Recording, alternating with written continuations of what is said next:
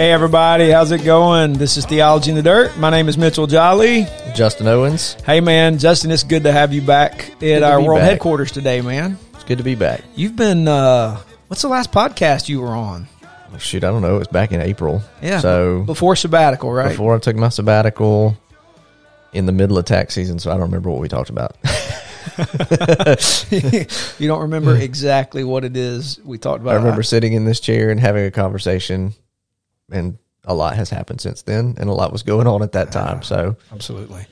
Well, it's good to have you back in here, man. Glad you got a little rest and it was good. Operate your business. You also have another gig. You're a business owner, and you have stuff to do. Yep. Got a family to care for. So we're glad to have you back. Guys, we appreciate you listening to Theology in the Dirt. We here at Theology in the Dirt want to put our worldview, our Christian theology into practice in the public square of our homes, our city, and our world.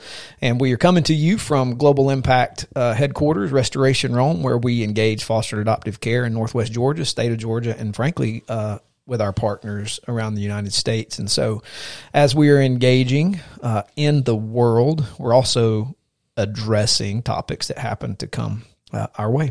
And so, by the way, before we jump into that song that we introed with, I would love to hear from you if you know, one, what movie that song is on its soundtrack. I don't know if I said that right. That song is on a soundtrack of a modern movie.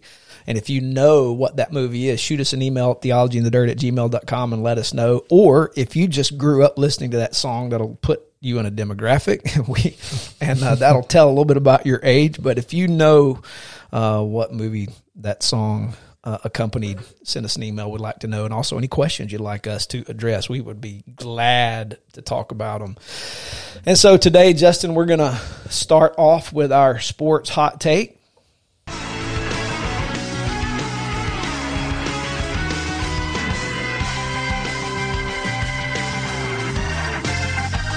So, Justin,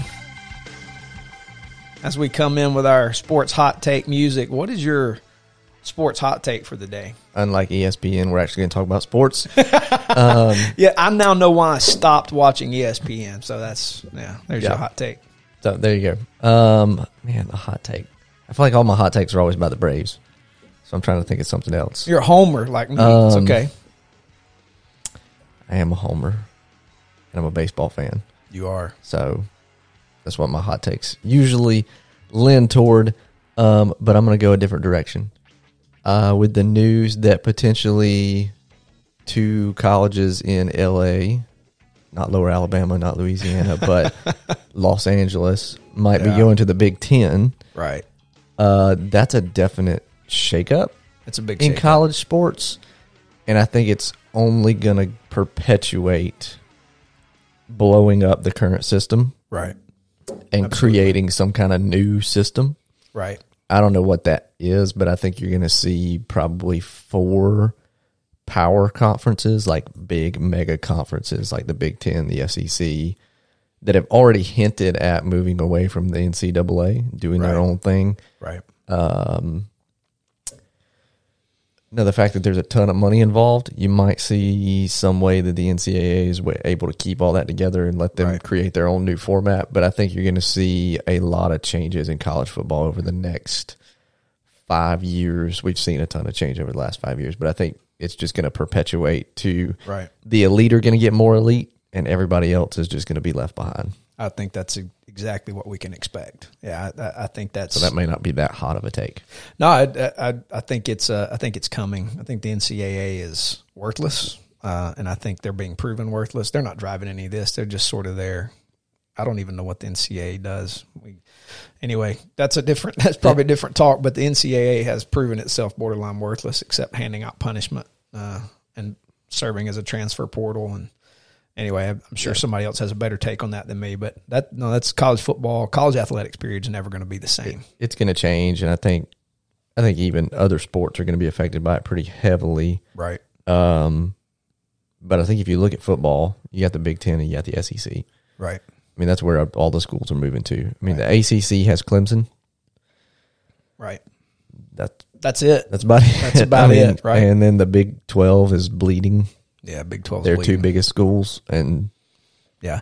Big 12 could have a chance to rescue itself by gleaning from the Pac-12 some, maybe, with money. They've got to do something. I mean, the bottom line is name, image, and likeness is creating the need to make sure collectives are big in these schools. So they're raising money to, if you're a certain star player, you're going to get deals, and you're allowed to do that now. But for everybody on the team, these collectives are able to have money and distribute them to everybody on the team, including your walk-ons. And here's a hot take along those lines. I think the current shakeup is going to cause smaller Division I conferences like Conference USA to be able to grow and financially, but also even in number. I think you're going to see conferences have to be able to bind together, compete.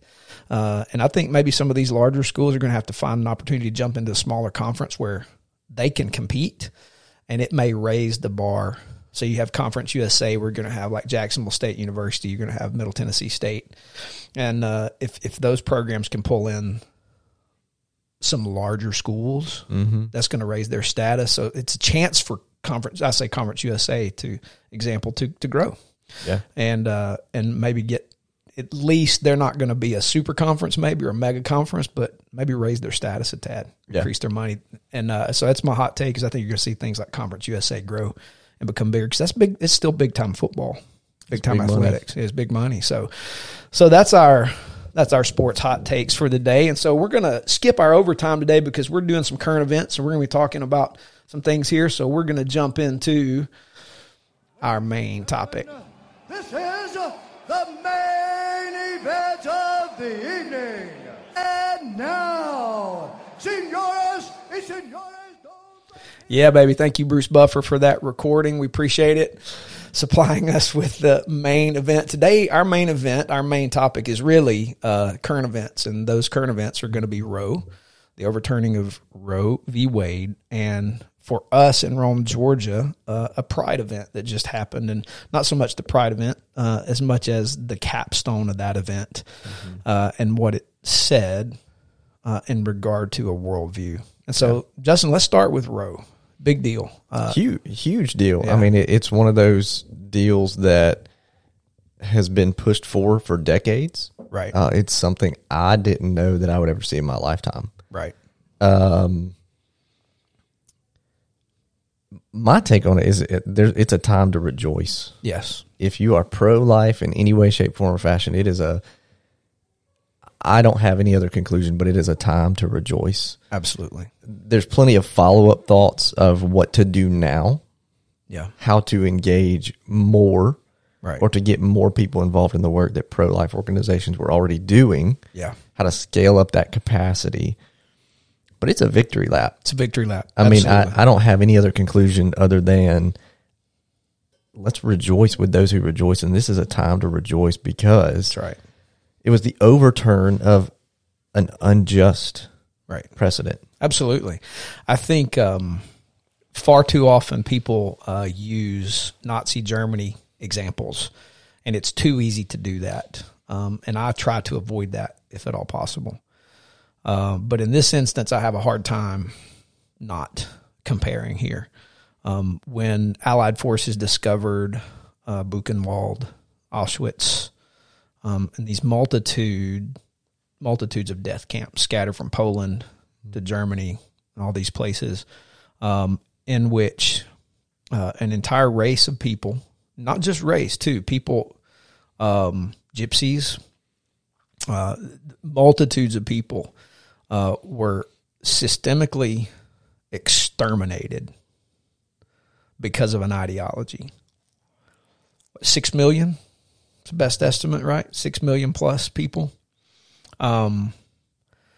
Here's why the victory lap is important, and why I struggle with people's cautioning us on celebrating this. We celebrated the liberation of Europe and people from an ideology that was exterminating humans. Margaret Sanger, the founder of Planned Parenthood, was a hater of minorities, a profound's the wrong word, a racist, who hated minorities. Her stated purpose was the extermination of minorities that she thought were inferior. Planned Parenthood is the primary federal agency, or the primary agency that receives federal funding for the abortion industry, whose clients are predominantly minorities. And the harsh reality is the millions and millions and millions of not just 10-week fetuses, but third trimester, viable outside the womb babies for convenience sake, for the sake of exterminating minorities. And that's an inconvenient truth. Truth is our friend, depending on what side we find ourselves. And the truth of the matter is, Roe allowed for federally funded monies to fund a worldview of exterminating minorities. And that's an inconvenient truth for people. And the truth of the matter is, just on moral grounds alone, right? If we're going to spend all this money to fight a Nazi regime that was exterminating humans at the rate it was, who are we to allow federal dollars to exterminate children, predominantly minorities? So there's my victory lap, and I'm going to take it because it's a win for humanity. I'm not even going to say it's a win for the gospel yet. I'm just saying for humanity. Yeah. We're talking about people, the whole debate on when does a child become a human? Let me ask you, when does a squirrel become a squirrel? Squirrels have squirrels, raccoons have raccoons, dolphins have dolphins, whales have whales. Each species replicates according to its kind. Humans are humans. Humans have humans. So the very moment conception happens, that's a human being. Well, David Platt just clearly was speaking on abortion one time, and he said it really comes down to what is in the womb. Right. If it's a human baby, Yep. there's only one right and just conclusion Yep. to how to answer the question of abortion. That's right. That's right. And we're not talking, and we're not talking about ectopic pregnancies. We're talking about medical emergencies. There are provisions for that. And those are rare. They do happen, and yet they are rare. And so you can cross that bridge when you need to get there. But that's a completely separate argument than viable child in the womb convenience.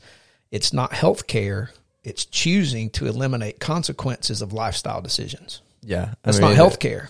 All over the news, all over social media, there's all the things thrown out about like, oh, well, no, you can't treat an ectopic pregnancy. And that's just not true. That's blatantly not true. Now, there have been bills introduced that didn't have a carve out for, hey, specifically, this does not address ectopic pregnancy. As those went through the legislative process, there were wise enough people to go, hey, we need to explicitly state that this bill to ban abortion doesn't ban treatment for miscarriages. It doesn't ban treating an ectopic pregnancy, because an ectopic pregnancy, you're going to lose both lives. Neither life can survive. Right. It's not the same issue as talking about elective abortion. That's right. Or abortion. That's and so that's right. I think for me as a Christian, there's two different ways to kind of approach this topic and this victory. Right. But one is a theological argument. I'll get to that in a second, because that undergirds our worldview as Christians. But there's a constitutional argument that has, like, it can be completely secular. Right. There was nothing in the Constitution about abortion. Right. And that's really what the Dobbs decision says, is that the Constitution doesn't address this issue. That's right. So we're returning it to the states. That's right. And that's a great argument. Right. It's a legitimate argument. That's really one of the arguments that won the day. That's right. In the Supreme Court was, well, the Constitution really doesn't address this. Yeah.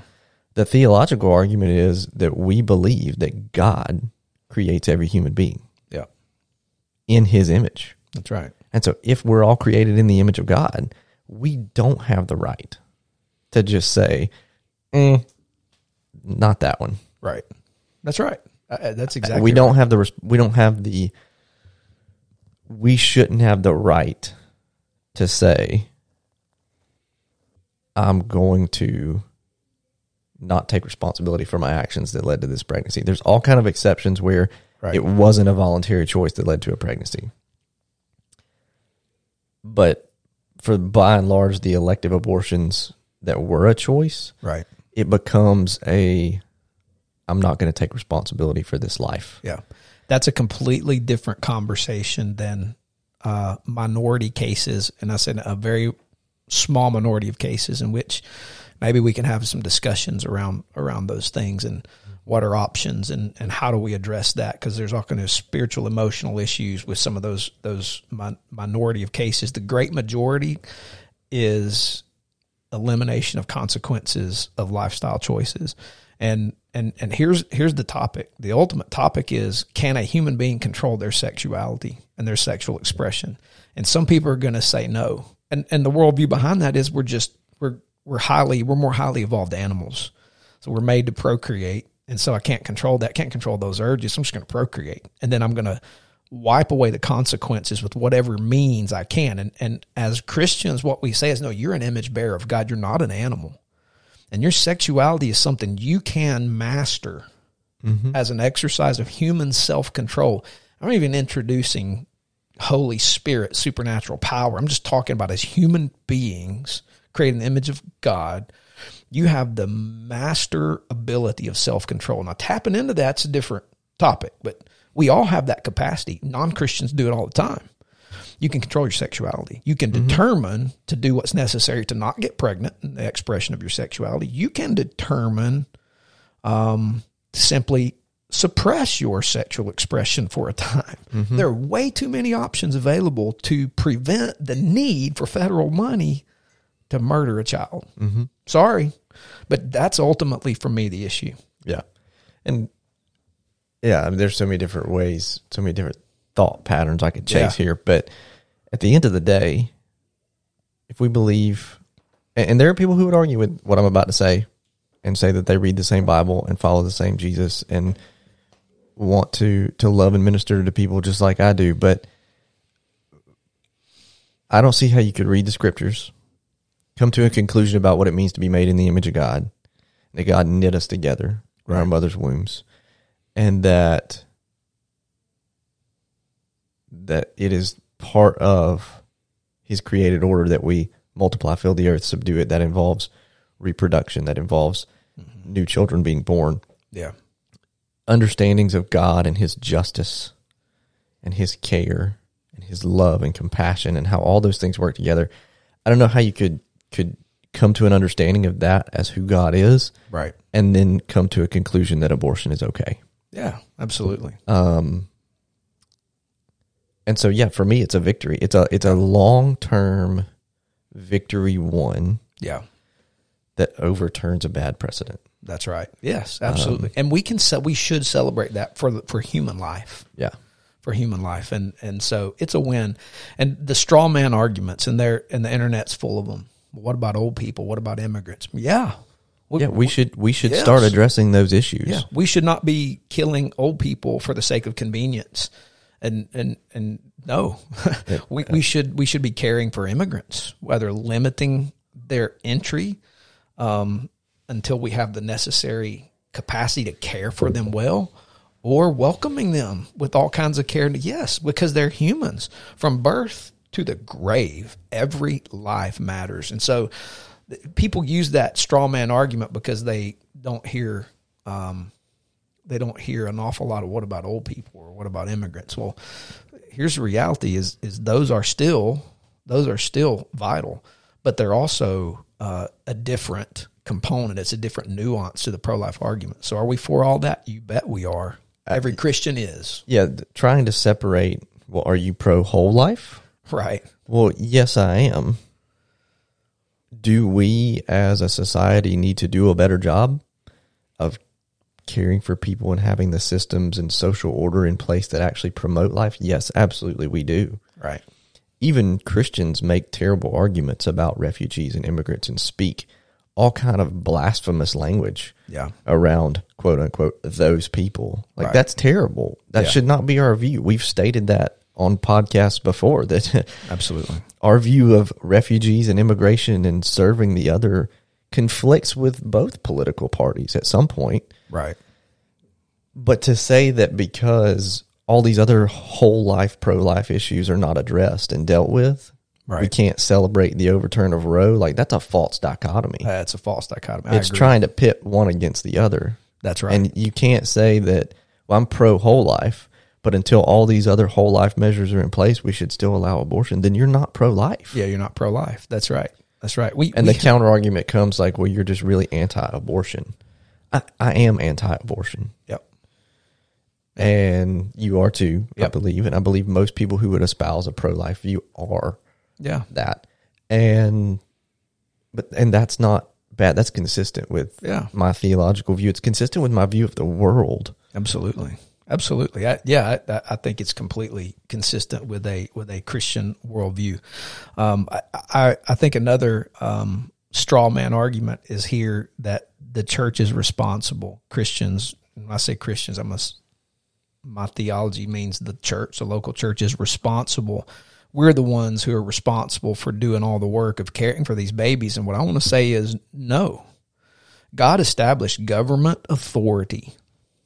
Governments, and this is straight out of the Bible, governments tax their people to do good. And so, yes, Christians are responsible, but it's not the church alone's responsibility to function as a government. Now, we're good Southern Baptists, and one of the things we believe in is the separation of church and state, which does not mean what most people think it means, meaning Christians can't pray in public or that's not a separation of church and state issue. That's ignorance on fire. So if you think that, stop it. Read a book, do something. If you can read, it's left to right, sentences separated by periods. If you can read, do a little history. That's not what separation of church and state means. Separation of church and state means the church is not the state is not the church. They don't run each other. Okay, that's what that means. I die on that hill. I will die for that. I do not want my government setting my theology, and I don't want me setting government authority. That doesn't mean as a Christian I couldn't serve as a senator or a state representative. I could, should in many cases. So here's the government has a role too. They tax us, and we should, as citizens, demand our government spend those federal dollars to help us do the care.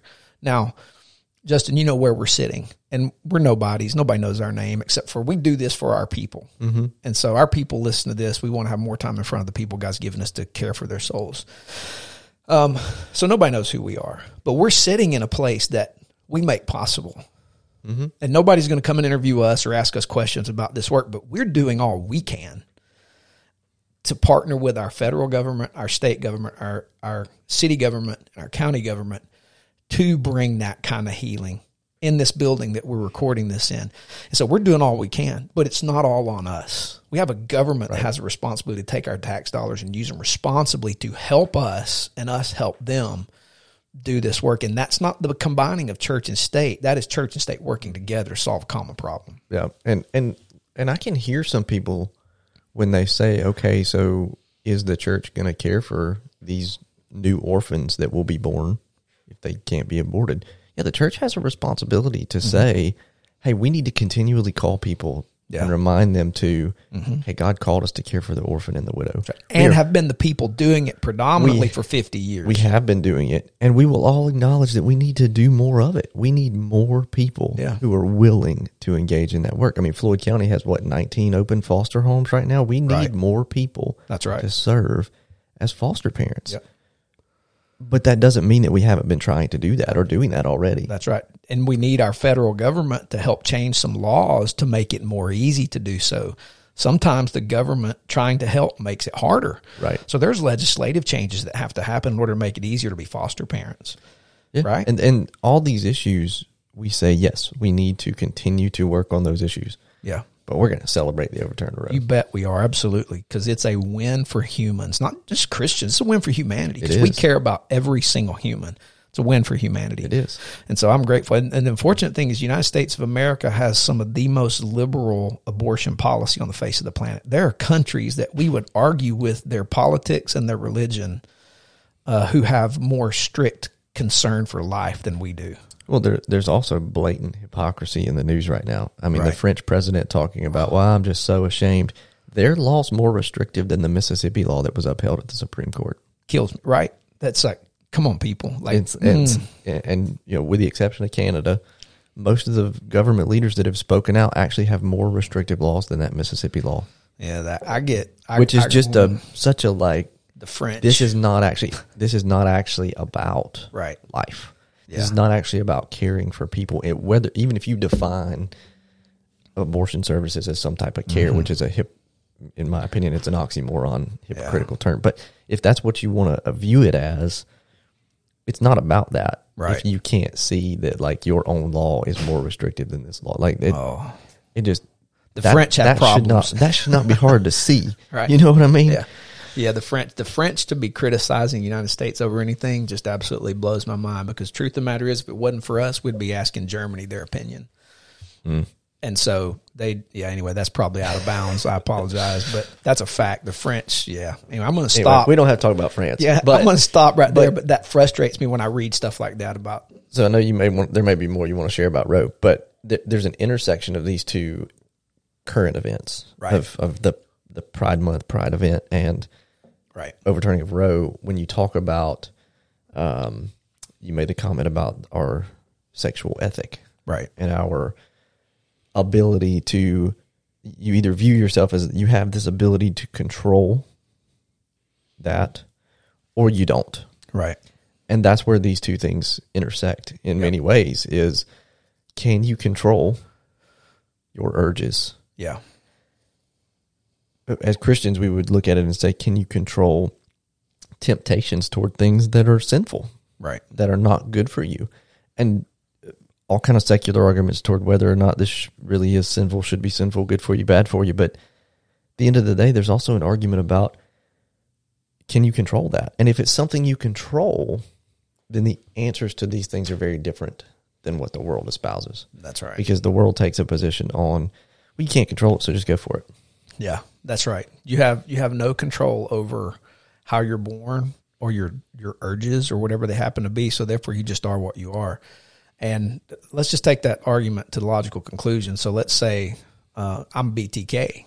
I'm not. They caught that guy. But if you're BTK, if anybody knows who BTK is, it's his urge, man. He got away with that mass murder spree for 30 plus years before he was finally caught. And so those are his urges, and he covered it up, and he murdered all these women. And so is that okay? Because that's his urge. Could he control that? Well, we would all go, well, heck yeah. So where does your logic end? If that's your logic, this is just what I am, who I am. Where do you stop that? And if you say, well, that murdering other humans, I'm going, well, who are you to tell me? Right? If you're saying I can't control myself and this is okay, then why isn't that okay? What is your ethical framework that tells you it's okay to do this, not okay to do that? You got to have a framework, and something is informing it there. What's your sense of law and justice? And so if BTK can operate, why can't an abortion clinic? If BTK can operate, why can't you have a sexual ethic that promotes something that we would say is unhealthy? So why not just be anarchist? Yeah. And so you're right. We believe there's a sense of human self-control, right? And so here's where I want to go with our Pride Parade. I want to talk about the worship service that was the culmination of the thing at a local church. So before we jump there, I want to say, it's actually not shocking, right, that a secular and lost world, right, would celebrate things that the church would say are sinful or not good for humanity. Correct. It is not surprising at all. Right. So I'm not surprised that there's a continual push for this. Correct. I wish it were not. Right. But I'm not surprised. The surprising thing is what you're about to talk about. Yeah, that's the surprise for me. Here's I don't care that we have a Pride Parade in Rome, Georgia. That's fine. Have a parade. I believe one of the beautiful things about our country is that everybody has a right to believe what they want to believe. We have religious freedom. And by the way, I think every worldview has a religious core. I don't think there's anything that's, we did a podcast on this. I don't think there's anything secular. Everything is religious. And I think it's epitomized in the fact that this culminated in a religious service in a Christian, so-called Christian church. Everything is sacred, and it's either sacred toward evil or toward what the Bible says is good and right and for the flourishing of humanity. So I believe in America, everybody's got a right to be free. You want to be Muslim, be a Muslim. You want to be a Hindu, be a Hindu. You want to be a Sikh, be a Sikh. You want to be a Buddhist, be a Buddhist. You want to be a Christian, be whatever. You should be able to say what you want to say, think what you want to think. I believe in complete freedom under our Constitution, as long as we're not breaking the laws of human dignity. So be free. If you want to have a pride parade, fill out your permit and have the parade. If we want to have an Easter parade and celebrate the resurrection of Jesus, let's fill out the thing and have whatever. I'm good with you doing whatever. And frankly, I don't want to protest any of it. Be free. And I know there are Christians who disagree with that. I'm not going to show up and protest the pride parade because frankly, I don't care. Not that I don't care. I don't care that you're having a parade. Have a parade. It's not like the whole Pride Month, everything, all my apps went rainbow. Like, oh, okay, whatever. It's fine. I'm not going to fight that. My problem is the idea that we should celebrate this in a religious service. Yeah. If you wanted to do that and create your own religion, fine. But to merge that in a local church, use a scripture passage from the Old Testament, make it say something it does not say. Make it say something it does not say. What you have done there is you have crossed into an area of ignorance, foolishness, and intentional capitulation of your worldview to the worldview of the kingdom of darkness. That's my problem. Yeah.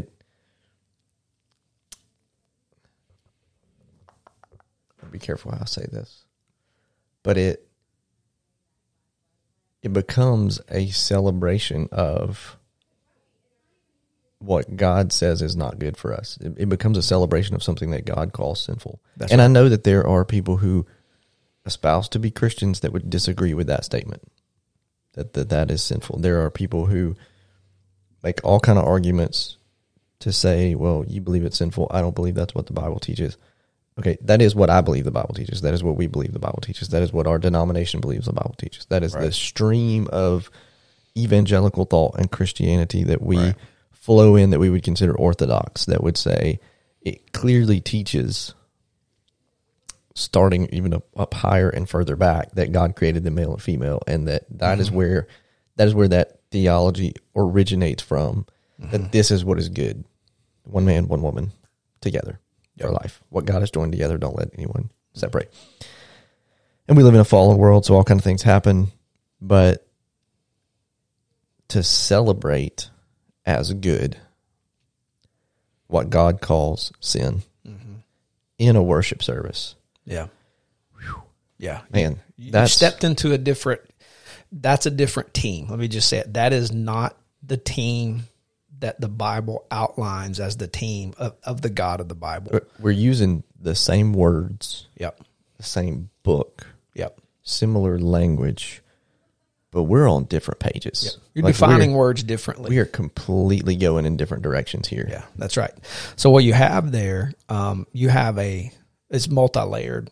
And I don't think we can't cover all of it today. We just want to introduce people to enough framework to be able to think for yourselves, and think for themselves. What you've done is a interpretive framework, or fancy word hermeneutic, is that the Bible is not ultimately authoritative on every issue and can be interpreted according to what the person brings to the text, not what the text actually means. So there's a worldview in play of what do words mean? Do I bring meaning to words, or do words have innate meaning from the author and the intent of the author? That's called literary deconstruction. And so what you have is you have a Descartes perspective on what do words mean, who determines meaning, versus what I would say is a accurate understanding of literature, is that words have meaning that are determined by authorial intent. And then the question is, who's the author of the Bible? Is it man or is it God? And are men scribes? Or is man writing his opinion and putting God's name on it? Well, we believe God's the author, one author, and that people are the scribes that received it. So we believe the ultimate authorial intent of the Bible is determined by God. In order to know God, we know him in his word. We know his heart. We know his intention. We get that in Genesis 1 and 2. Therefore, we define words according to that when we read them in the Bible. We don't bring a current perspective on words and read them onto the text, which is what happened there. Here's the perspective. This is normal. This is good for human flourishing. So let's go find a text, read that on top of that text, and then make a conclusion. I would argue that is the epitome.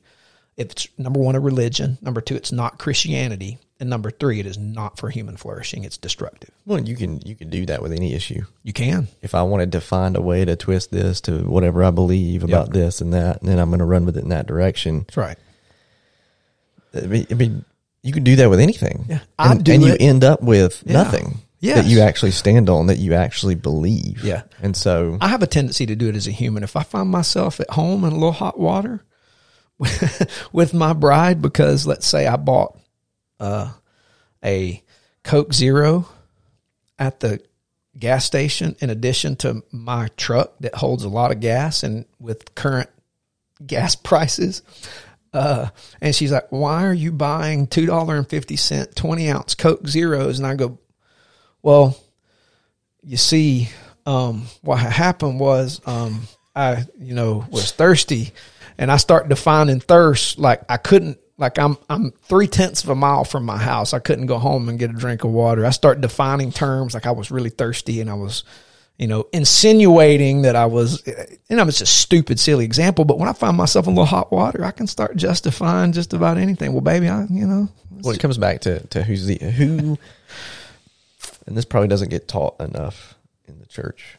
Maybe I'm completely wrong. Maybe it's just my experience, but when I come to faith in Christ, part of me coming to faith in Christ, repenting of my sins, believing in the gospel, getting baptized, join a local church, I am saying that Jesus is now my authority. That's right. In all manner of my life. Yep. And I am willing to submit to that authority. I'm going to get it wrong sometimes. Absolutely. You're going to have to correct my thinking sometimes. Pastor Jim, my friends, people who know me, my life group, my wife, they're going to correct me at times and go, I don't think you're wrong. Yeah. You're a goober, because I'm not perfect. Yeah. But if I'm walking with the Lord, I'm going to hear that. That's right. Gentle, loving correction. If I ignore the gentle, loving correction, it becomes a backhand to the side of the head. And I'm going to submit my life to the rule and reign of Jesus. Right. Even if I don't like it, even if I don't understand it. Right. But if that's the rule and reign of Jesus, says this is how life is to take place. Right. My responsibility as a believer is to continually be moving in that direction. Yes, that's right. And so if I come at something with a worldview that says, I think all these things, and this is what I grew up hearing and knowing, and you show me the truth from Scripture, I should be moving in that direction. Right. Not in a direction that continues to say, yeah, but I'm going to keep doing this anyway. That's exactly right. And that's where we come back to defining these words. And even my tendency, your tendency to try when we're feeling a certain way to justify our behavior. In this instance, people want to define these terms to justify, and I want to acknowledge it's a real, felt, emotional, physical reality. So I want to say this very clearly, and I hope people have hung in long enough with us to hear this, because I know people have friends, have read enough, and know people through reading their stories to know that sexual feeling is real. Mm-hmm. It's emotional, spiritual, physical. People want connection, and it is. And so I'm not beating up on anybody for having that. The question is, where did it come from? Why is it there? Is it best for human flourishing? What does God say about it? And so I want to say, number one, if you're talking about pro-life ethic, I'm pro the life of any person who has a homosexual tendency or Absolutely. feeling. And I believe there are people there who have it, who wrestle with it, are silent about it. They don't know what to do. They also feel the conflict, and I think they sit silently and suffer. Mm-hmm. And I want them to hear, if you're in our church, you don't have to suffer. You can talk about it, and you're not going to be put down or going to be beat up. We're going to look at things from God's perspective. We're going to help, because there are people I know who live with it and determined to live a life of celibacy and submission to the Lord and what they believe about God's word, and are fulfilled and happy. Yeah. And there are people just all over the spectrum. So that's a whole different topic for later, but I want people to hear not us beating up. What us addressing is a Christian church, supposed Christian church, blending a religious framework with another religious framework that's opposite of theirs. That's called syncretism. That's what Israel did in the Old Testament. Let's take Baal, put Yahweh's name on him. A little bit of Baal, a little bit of Jesus. And, and you know, I'm Absolutely. covered if it doesn't rain. That's exactly right. Yeah. So it is a religious worldview. It's a framework. And so I do want to continue to say this because I'm going to beat this drum until they get me. But After the Ball, it's now over $700 on Amazon, this book. If you want to go to the library and check it out, it's on library loan. I think there's only one copy. I have a copy. I'm just going to keep it. And I may be tweeting out some content from it. It is the playbook. It's the meta-narrative of this worldview. Is written by Kirk and Madsen. It's called After the Ball. If you can get it cheap, get it and read it. You'll find it's a meta-narrative. It's a religion. It's the Bible of that worldview, and it stands contrary and opposite to what God says is human. Pastor Jim told us about a book, I think, called Marketing Evil, something like that. Marketing of Evil. Yeah, that's one to go check out. It quotes After the Ball a lot. It pulls from it. So if you want to find a cheaper version, the Marketing of Evil is one. And it addresses more than... It does. It addresses both of these issues. It does. That's exactly right. So these are some resources you can go check out. I hope you hear in our voice much tolerance for folks who are wrestling, but also want to be honest about wrestling, theology in the dirt. So there are things that God says we take seriously, and we're trying to figure out how to put them to practice in our family, in our church, in our city. And so, Justin, do you have any final words as we get ready to check out for the day? I think it's just important for us to think through these things as believers. That's our primary audience for this podcast, right? Is other believers. But I also think it's important to hear, like, there is pastoral compassion. There is a love for people that wants good for people. Yep. And does not want to be, because I know it could very much sound like, heavy-handed judgment. Yeah. And that's not where this is condemnation, right? For someone who believes differently on these two issues. That's right. And that's not our intent. But we as believers are going to stand firm on this is what we believe is true and right. And hopefully we can do that with gentleness and love together. Amen. I agree with that. I can't say it better. I think that's perfect. Justin, it's good to have you back in here, man. Good to be back. It's been really fun to be able to talk about some of this stuff with you, and we'll come back. Now, it might be a couple of weeks. Some of us are going to be traveling, and so when we get back in the country, there'll be plenty of, I'm sure, current events for us to talk about, apply our worldview to. And so we look forward to it. If you have any questions, please email them to us at theologyinthedirt@gmail.com. We actually have a question in the inbox now we're going to have to get to. And so we'll come at that next. And as you guys send us more questions, we'll keep talking about them. As current events happen, we'll keep talking about them. We really appreciate you listening. Thanks for your feedback. Y'all have a great day. See you next time. Out.